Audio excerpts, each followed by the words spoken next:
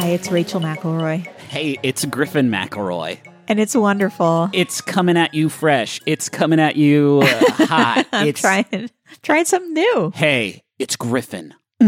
Oh. Hey, what's up? It's Griffin and Rachel. It's your girl. It's your girl and your boy, Rachel and Griffin.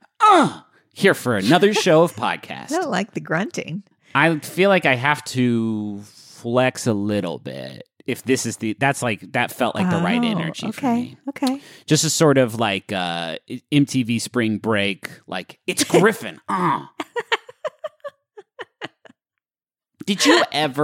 you ever at an age where you saw MTV Spring Break and thought, it looks like fun. I'd like to be out there. No? Okay. It wasn't for you and me.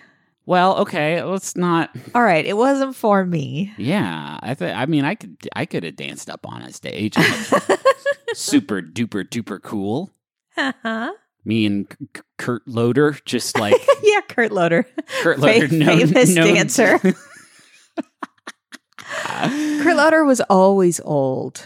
You know, I adore Kurt. I got to meet Kurt Loder when I did the street team stuff. I had lunch with him and Sway, and it was one of the most memorable meals of my entire life. Sway just sat down with us, like, "Hey, what's up? Can I sit here?" And we were like, "Yes, Sway, you can, because you're Sway."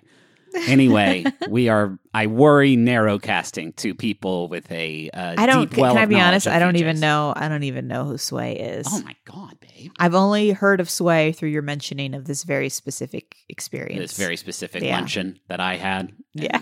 Kurt Loder and Sway. Do you have any small wonders before we really get into the nitty gritty of it, the meat of the matter? Do you want to go first? I've been having trouble sleeping lately. Yeah. Which means I've been dipping my toe back into the waters of ASMR. Oh. And I like a weird ASMR at this point. When I say, I guess that is an incredibly loaded and non-specific Yeah, term. what makes a weird ASMR? I like the ones where it's like, we're going to put this like 3D microphone into like a bunch of Orbeez. And it's like, yeah, that sounds pretty good, actually. Can I tell you something that's maybe revealing about me Yeah. and my own fears of intimacy? Yeah. Is that ASMR feels like something like I'm not supposed to be doing. It's inherently quite intimate. And there are, smarter folks than I have certainly waxed philosophical about the sort of like neurological link between that sort of stimulation response and like the feeling of, ooh, this is you're whispering in my ears. Like it is tough to separate that out. But I find that, I don't know, there are like a few videos that I find are genuinely quite helpful for it works, yeah, mellowing me out. I think the same part of me that doesn't like someone touching my face also doesn't like ASMR. For sure. I don't get into a lot of talking though. Like there's a lot of videos that's just like, we're gonna submerge your head in a bucket of Orbeez. Yeah, see, that's better. Then you're not like in relationship with the Orbeez. Yeah. No, yeah, I like to keep a distance away from my ears and people on the internet's sort of mouth sounds. But Orbeez, dunk my head right in those nasty balls. Let's go. God, I hope nobody extracts that terrible phrase you just said out loud. Everybody's just ripping our sound quotes out to make like weird, deep fake voicemails for themselves and stuff. Certainly that was enough time. Yes. I am going to say like a jumperoo, a bouncer. Oh, yeah. This is, of course, for the babies. Yeah, sure. Before they can stand up and jump on their own, you can put them in this device designed to allow them to live that dream. Yeah. And our youngest little Gus, he is so delighted by it. Yes. It's like you can tell that he's like, I can't normally do this. It's turbo empowering for a baby who like, I can't crawl yet, but you put me in this special device and I can fucking jump really high. Yeah. That's outrageous. Yeah, it doesn't matter like what time of day or how many times he's been in it. Every time he gets in, he's like, "What? Are you kidding me? I'm upright." Yeah, it's great. It's very good. Yeah, our boys are really good right now. They're getting good now. They're really good now. I mean, we love them with our soul. The core of our existence, right? But at this also there have been highs and lows. And those of you that listened to our early episodes with the second one know that he was quite an angry infant.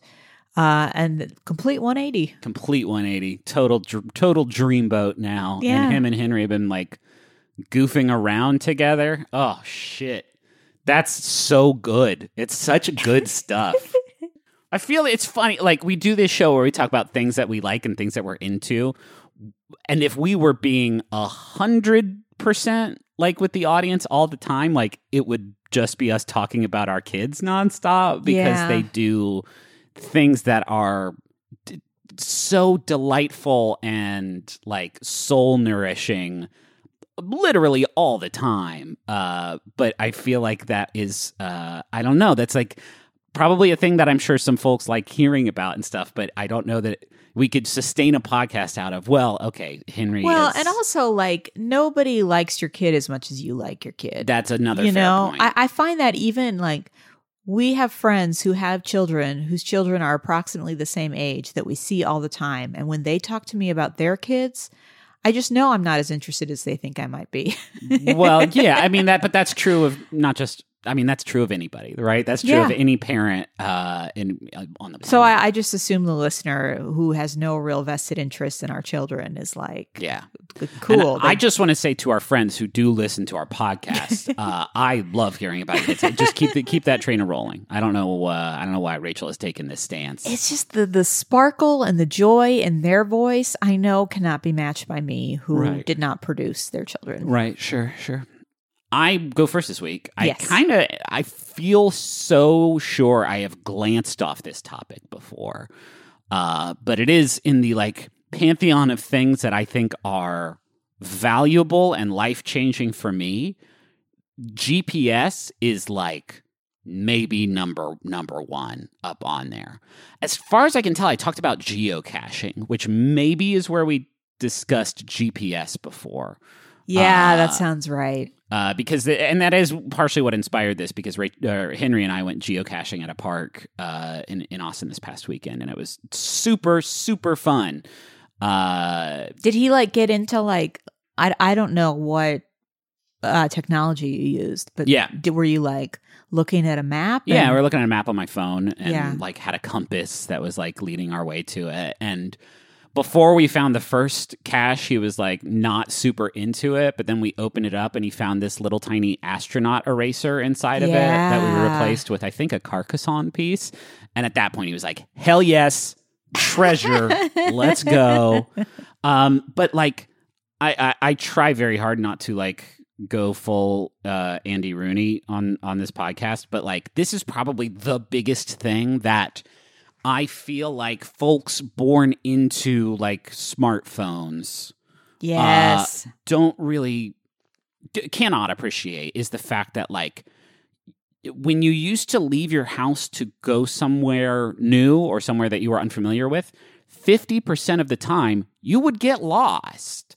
Yes. There was a reality where you would, if somebody showed up to a party that we were throwing and they were 2 hours late in 2021 and were like, sorry, man, I got lost, I would be like, that's baloney. What I used to do a lot is I would print out the directions off of MapQuest. And the problem with that is that if you take a wrong turn, a little bit. If you take one wrong turn, the directions are useless to you unless you're able to like reverse engineer, like, okay, I turned left here when I should have turned right. So in order to get back to where I was, I should turn right. Yeah. And even then, like, there was a long period of time before MapQuest, right? Like, I feel like by the time I was like driving, MapQuest was there for me. And I definitely took a couple of long ass road trips with like 30 pages of MapQuest printed out to get me from point A to point B. I get to drive from Huntington to Boston and back on MapQuest directions, which is wild to me. But at the same time, like one of the last trips I took pre-iPhone, pre-like GPS on the thing I, take pictures with and post them on the internet, I went to Chicago, and on the way back, I got lost in Cincinnati for a long time because there was like one on-ramp that I just could not find to get me to the highway. I drove on the wrong side of the highway for a little bit in Cincinnati, which was rough. I'd like pull onto the shoulder and just like wait for there to be no cars. Oh gosh, anywhere. It was terrifying. I mean, when you moved here in 2011, I still didn't have GPS on my phone. Yeah, that's bonkers. I was still using like a little flip phone. Because by the time I moved to Cincinnati, that was just about the time where I had the iPhone, which like I genuinely would not have done it if I did not have a smartphone with GPS on it, because I don't like being lost. I don't like that experience. I certainly would not have moved to Chicago without it. That is one of the things that you and I have never really had to weather as a couple, is the experience of being lost with somebody is so stressful. And I don't know that you and I have ever really had to deal with that. Definitely, like when we were in Hong Kong, like on our international trips, certainly we got lost while looking for places. Yeah, I guess you're right. Definitely. But just like a restaurant or something, not like, home. Yeah, for sure. So I feel like this is the big thing that I take for granted because I use it a lot, like a few times a week if I'm going somewhere, even places I've been before, right? Oh, like, yeah. There are some kids' activities that I like to do with Henry here in Austin that are like a good 30, 40 minutes away from the city. And even though I've been to them dozens of times, I still don't like fuck around with that. Like I'll punch it into my phone because that takes 1 second. And it saves me from driving the wrong direction for a half hour. So GPS, by the way, I'm using that term sort of generically, like the capital GPS Global Positioning System is owned and operated by the U.S. government. It's actually operated by the Space Force, previously known as the U.S. Air Force Space Command, before it was split off into its own independent branch of the military, which is still bonkers to me. But there's like other, countries, other world powers with their own global positioning systems and independent tech and stuff like that. I'm talking about specifically map on the phone or special map electronics that you can have in your car. That technology unsurprisingly has like a long lineage tracing like all the way back to like radio navigation in the early 20th century. In the 60s, like especially during the space race, like work toward GPS tech was done, and all of that stuff was very classified, and so it's hard to sort of know, to pinpoint the exact origins of it. But in 1973, the Department of Defense created a 24 satellite array that would go up into orbit and then would, help you figure out where you are in relation to whatever satellites were visible to your device at that time. That was 1973. It wouldn't become fully operational until like 1995. Do you have any, and I am not trying to put you on the spot, but do you have any understanding of how satellites, like, how do they get them where they want them to be, and how do they make sure they stay there? I mean, it's very complicated stuff. From what I mean, they get them up there like they get anything up into space, which is to say, they boost that shit. They thrust that shit up there, and then get it into a geosynchronous. That's not what that word means. An orbit that will like. Yeah, but they have to like. How do they pick a spot and then they put it, and it just like doesn't just float away? Well, because it stays in orbit around Earth, and as long as like the momentum of it doesn't I mean, it won't change because there's no. And I'm sure they have little like correctional thrusters and stuff in case they need to put a little bit of English on the ball. Yeah, because there's always stuff like debris, Sure, yeah. I don't know, like. I always kind of took for granted the idea that there were satellites and they helped us know things about our Earth. But right. I just in this moment now, I'm like,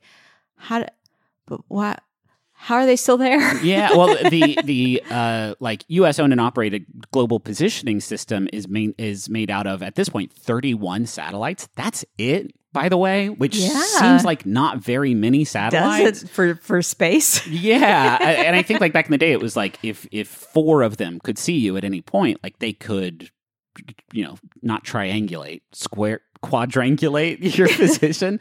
But today, there are more satellites, and so it is easier to sort of get more accuracy to when I was geocaching with Henry, it was like you're 1.5 feet away from it. Like, holy shit, space eyes.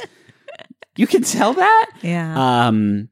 Well, you know how they know it's the vaccines. The vaccines do. It's just a bunch of tiny satellites that you put right in your. That's not true. Please get vaccinated. Holy shit. It's just like this entire field of like cartography and navigation was supplanted by this technology that became incredibly ubiquitous, incredibly fast. Like, I bought an iPhone, and there were other, what was it, TomTom was like the one that you could get. There were like GPS. Or Garmin. Garmin, yeah, like things that you could like buy our, 1999 Jeep Grand Cherokee. It's got a Garmin in it. That's like just right there, right on it. And now it's like, well, I just plug my phone into the shit. But like, this was a thing. A human civilization experience of like, I got to get from here to there. Time to figure out how. And some people were good at it, and some people were bad at it. And there were entire industries based around like, here's an atlas of all the highways of Tennessee. And then they were like, but now you just do it on the phone, and all that shit is now completely irrelevant. Yeah. And that's wild to me whenever that happens to any kind of huge thing, that it can be just sort of replaced overnight. There's so many comedians that had bits about folding maps and how difficult it was. Those are gone now. And now none of it matters. Those are just done now. I don't know. I find it very... from a just sort of like conceptual standpoint, I find GPS, the fact that it works, kind of remarkable. Yeah. The fact that it is everywhere, pretty remarkable. The fact that you don't really get lost anymore, and the reducing the amount of anxiety that caused me, which is to say a tremendous amount of anxiety, because I don't have a keen navigational sense. Remarkable. Like it's very cool, and it is the kind of thing that like in my lifetime I didn't have, and then I'm probably among one of the final generations of whom that is true. Yeah. And this is not like you kids today don't know. Like, I'm genuinely glad that kids today won't experience the anxiety of driving the wrong way down a highway in Cincinnati for 2 hours. But it is novel to me that like that's a thing that happened to us, and then probably won't happen to the folks who come after us. Like right after us. Yeah, to just like to have the comfort of knowing that when our children are old enough to drive and they are going somewhere. I pulled over at a gas station and borrowed their phone to call Dad. Like, hey, I'm lost. And he's like, where are you? And I'm like, a gas station in Cincinnati. There are trees outside. Like, oh man. Yeah, I did. I've definitely done that before, where it's just like, I am on this highway near this exit. I can tell you that. And then just sitting on the phone with my dad. I could see your dad at the fucking command center. No, not to ruin your impression, but neither of my parents are particularly good with directions. Well, they still print out MapQuest directions, which I admire tremendously. Can I steal you away? Yes. Thank you.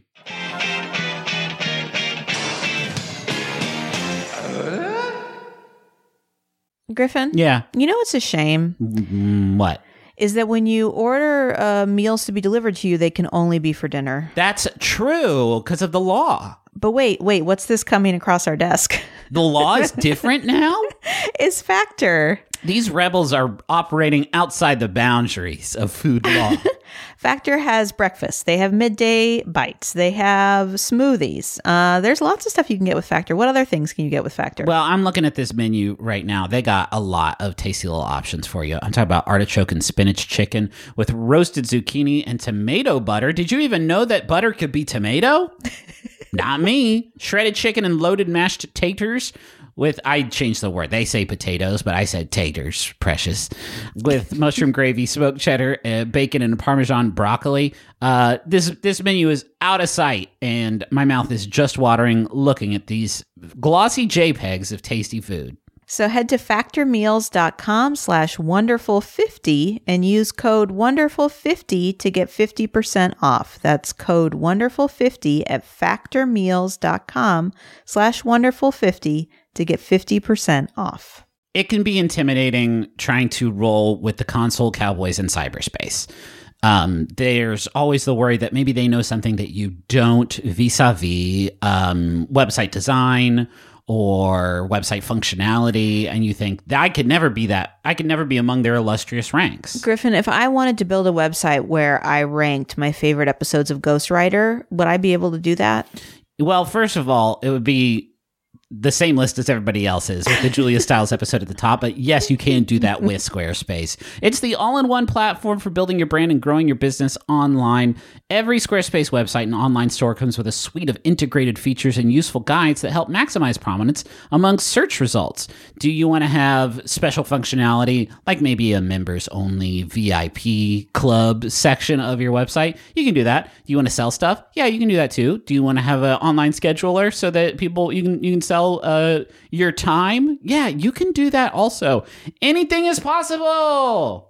That's there for the commercial, the Super Bowl commercial they had. That was my voice yelling anything is possible in the background. Yeah, not a lot of people know that. Hey, head to squarespace.com/wonderfulpod for a free trial. And when you're ready to launch, use offer code wonderfulpod to save 10% off your first purchase of a website or domain. Got a couple of Jubble Bobs here, and this first one's for Justin, and it's from Tyne, who says, Happy anniversary, Yabies. I am so thankful for your unconditional love and support. I'm grateful for all the laughs we have shared together listening to all the McElroy content over the past decade. Cheers to 12 years and counting. You are a force all on your own, and there is no greater privilege than to love you for a lifetime. Tyne and Zoe. Have we really been creating content for 10 calendar years? I think maybe even closer to 11. Me and you? No. No, I suppose not. We've known each other for about 10 years. You met me at the more than 10 years now. Prime of my life. When I was at my most sort of it's just been a supple, steep decline. All downhill from that supple young gentleman. Oh, can I read this next one? Of course. It's for Brunch Squad and from Chess. Back at it again with the Brunch Squad lovin'. Y'all, I can't believe it's only been 2.5 years since that faithful, spontaneous brunch in Nashville. I can't thank you enough for the love and support you send year-round. You are my family. I can't wait to hold all 8 of you collectively in my arms again. Until then, so much love, Chess. Starting to think Chess might be a secret octopus. If you're trying to hold 8 people in your arms all at once, the only way that works, spatially speaking, is if Chess is an octopus that learned how to do internet stuff. And shout out to friends of the show, Brunch Squad. Yes, shout out to Brunch Squad. I always love hearing about them, what they're up to. Sure. But can we get back to this octopus-human hybrid that listens to our show? Yes. And has money to with which to purchase and secure a Jumbotron. I think it's a wingspan thing. I don't think you necessarily need all the arms. I think you need a good reach. I see. Yes. No, it's definitely okay. Octopus. From the internationally acclaimed creators of Who Shot Ya comes the movie podcast Maximum Film, starring producer and film festival programmer Drea Clark as a woman bound by passion. I saw this 8 months ago on the festival circuit, and I loved it. Film critic Alonso Duralde as a man corrupted by greed. Why watch one Hallmark Christmas movie when I can watch 7? and comedian Ife Wadiwe as a man protecting a love that society simply won't accept. I think Pacific Rim is a perfect movie. And if you can't accept that, then I want you out of my life. From the makers of the movie podcast Who Shot Ya comes Maximum Film. That's right. We changed the name of our show to Maximum Film. But don't worry, we're still a movie review show that isn't just a bunch of straight white dudes. So tune into Maximum Film at MaximumFun.org or wherever you get your podcasts. You want to know my thing? I bet I can guess what it is. Well, don't cheat. Wink. It's carrots. Oh. No. Whoa. No, I'm kidding. I'm kidding. Carrots, come on. They're terrible. In the ground. That's not true. I love carrots so much. I know, I do too. All right. Next week, carrots. Next week. Look out for it. You can put them in a soup. You can dip them. Bunnies eat them. The sound they make is excellent. Yep. No, it's a trip to the poetry corner. I'm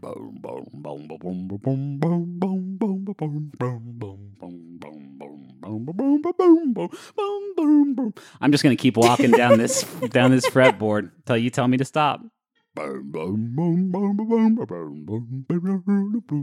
There it is.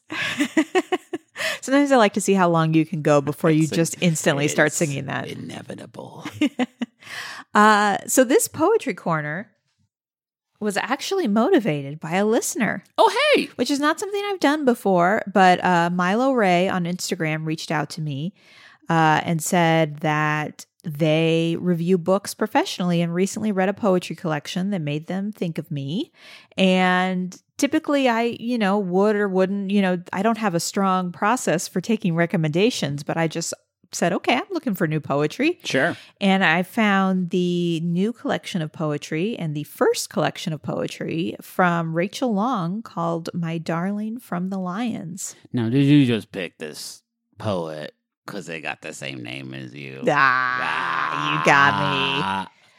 I bet for you that's like a real... Never, ever, ever happens? That's a real thing. Yeah, sure. It's just me and Griffin Newman out here sort of holding it down. Uh-huh. And appropriately, we do get confused for each other, I think, a great deal.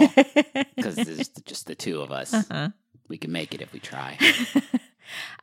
Rachel Long. So this book actually, she is a UK poet, and it was released in the UK in 2020, and then Tin House picked it up here, and it just came out this month. Oh, wow. In the US. And it's pretty incredible. Yeah? It's pretty incredible. What's it like for you finding like a new poet these days? Because I know you're not like constantly seeking it out. Yeah. Yeah. I mean, when I was in Chicago has such a crazy, vibrant literary community. Right. There are readings constantly. And so I was finding new poets literally every week. And then that time in my life ended. Mm-hmm. And there are definitely poets that come to Austin, Texas. I'm just very removed from that scene. So I went years without finding a new poet. And now, I've kind of taken it on as a job a little bit. Yeah. And so it's very exciting. I have... when I was in school, I had a very academic sensibility, and then I kind of returned to my preschool sensibility of I just want something I can sit down and read and enjoy, not something I have to look up 25 references for. And Rachel Long is just a really great poet in that regard. She writes a lot from her personal experience and seems to just kind of inherently have a sense of what is interesting and important. Because each of her poems, she doesn't write any I ate a really good apple and I took a nap kind of poem. Yeah. Which can be a good poem. I mean, I love some William Carlos Williams, you know? My man loves produce, for sure. Yeah, a good plum, thanks. Yeah. But Rachel Long's poems speak really strongly to her personal experience but makes it, I don't know. It's hard to really speak to what exactly she's doing. So maybe I'll just read one of them. Yeah, I think that's a great idea. You hear the pages rustling? I love that. This is like an actual book that I bought. Yeah, it's not. Yeah, it's not one of them cyber books. This poem is called Thanksgiving. As if by accident, I find my head washed up window side of his bed. After all that fucking, look, the sky's still pinned up. His nose is longer with his eyes shut. This whole time I've been holding, squeezing, wringing, folding, bending, nodding. Thank you, God, for giving me someone who makes me hold my breath. I will be so light upon his life, he won't realize he's kept me. I'll leave not a mark on his pillow, papers, knife, DVDs, or wine glass. What blessing! Only when he is sleeping can I breathe out. So deep my ribs come up like a ship. Wow. Wow. Isn't that great? That's good stuff. Yeah. She writes a lot. I don't appreciate the language, if I'm being on the coarse language. The coarse language, yeah, no, I know. At the top. I know swearing makes you uncomfortable. Yeah, because it's a poem, It's supposed to be like... It's supposed to be I can't even pretend to be this person. A little crumb scraper on a table. You know? That's what a poem is. Yeah, it's all thou and thou art. So she is a Black woman who has done a lot to speak to the experience of women of color. In fact, she is actually a founder of a poetry collective called the Octavia Poetry Collective for Women of Color, based at the South Bank Center in the UK. She talks a lot about the experience of being what she calls like both the invisible and also hypervisible. And in an interview with The Guardian, she talks about how you're either the spokesperson or the translator. Yeah. And her experience just in school, like particularly in higher education, like not finding a place for herself and being, like I said, like invisible, but also hypervisible. Right. And so that poem kind of gets at that a little bit, of just this idea of like trying to exist in this space and be what somebody else wants you to be. Right. And I mean, obviously I don't have that exact experience, but that experience of being with somebody that you feel is different than you and trying to just keep everything unique about yourself like hidden. Yeah, sure. This idea of like she doesn't exhale until she knows he's asleep. I feel like there are a lot of people that can kind of speak to that experience of like, yeah. I'm with somebody who, would see my flaws and see my reality and you worry. This is a very relatable thing, I think, for people who have been in a maybe not so great relationship. Yeah. But just like if I make myself even the smallest bit of a burden, yeah, this whole thing is just going to yeah. So her book, the book that I am talking about today, My Darling from the Lions, talks a lot about her growing up and her experience of being somebody of mixed race and trying to figure out how to navigate that. Sure. Is really powerful. It's really well done and really like subtle, but done in a very kind of interesting, exciting way. I read this interview between her and Alice Hiller, who is a blogger. And she asks kind of about, her experience of writing and growing up and kind of how she captured that in her book. And Rachel Long responded, being of dual heritage, I grew up in a white working class area on the outskirts of London. My schools were majoritively white, my friends, half my family. I'm not sure that I thought of myself as Black for a long time. Mixed, half-caste, dark, light-skinned, all the rest of it, but not Black particularly. That was an understanding, a knowledge, and an acceptance of a self that I had to carve out later. As I grew up, left that estate, as I read, spoke, and understood myself within a much wider context. When I was a girl, I thought you had to choose what color you were. I remember sitting in the back seat of my dad's car, dad driving, mom in the passenger seat, and suddenly thinking, you must choose now whether you want to be white like dad or Black like mom. Isn't that disturbing? And as I thought that I get to choose how the world perceives me. Huh. Yeah. I mean, it's a lot to take on in a first collection of poetry. Absolutely. Yeah, for sure. And she does it in a way that it feels very intimate and very relatable.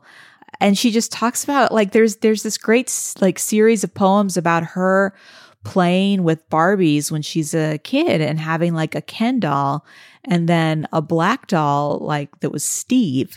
And the experience of, like, playing with your dolls with Ken and Steve, and Ken being this, like, ideal and Steve being this thing that she is trying to, like, fit into this world of Barbie and Ken. It's a really great group of poems. And I would recommend it. It's exciting, I feel like, to find a poet that is this new. Yeah. And has so much to say in this first collection. And yeah, I would really encourage people to check it out. Rachel Long. Thank you to Milo. Thank you, Milo, for sending that in. Yeah, that's awesome. Yeah, that's nice. I like that you got you found a new friend. A new friend. Yeah, no, finding a new poet, especially at the beginning of their career, is really exciting. It's like finding a new musical artist, or a new I don't know. What resonates with you? Like a new What you're about to say is going to be insane. Yeah, sometimes I can tell when you're like running up to something that's going to be like fake demean. Like, you're not a demeaning person for the fact that I play a lot of video games, but sometimes you play that character a little bit. So, like, you were thinking, I'm going to guess, like, it's like when Mario learns a new jump or something like that, or they, like, announce a new Pokemon. Yeah. Yeah. Sometimes I like to play at you being this character that I think some of the world has reduced you to. Sure, yeah. And then sometimes it feels so mean I can't even get it out of my mouth. Like then. Like just now, yeah. That was then. No, and I appreciate that. Yeah, you're welcome. We know each other now. Hey, thank you to Bowen and Augustus for our theme song, Money Won't Pay. You can find a link to that in the episode description. And thank you to Maximum Fun for having us on the network. Go to MaximumFun.org. Check out all the great shows there. They got so many podcasts. Talk about Maximum Film. We did a fun thing with them from a Bim Bam that will be out at some point. I mean, then there's so many freaking shows. The Flophouse. The Flophouse. They just did a live show that I think you can still get tickets for. Yeah. Where they watched the original Mario Brothers movie. That's fun. We have to go right now because somebody's at our front door. But thank you all, and thank you for listening. And we'll be back next week. And keep it up. Keep it going. Keep it up. Bye.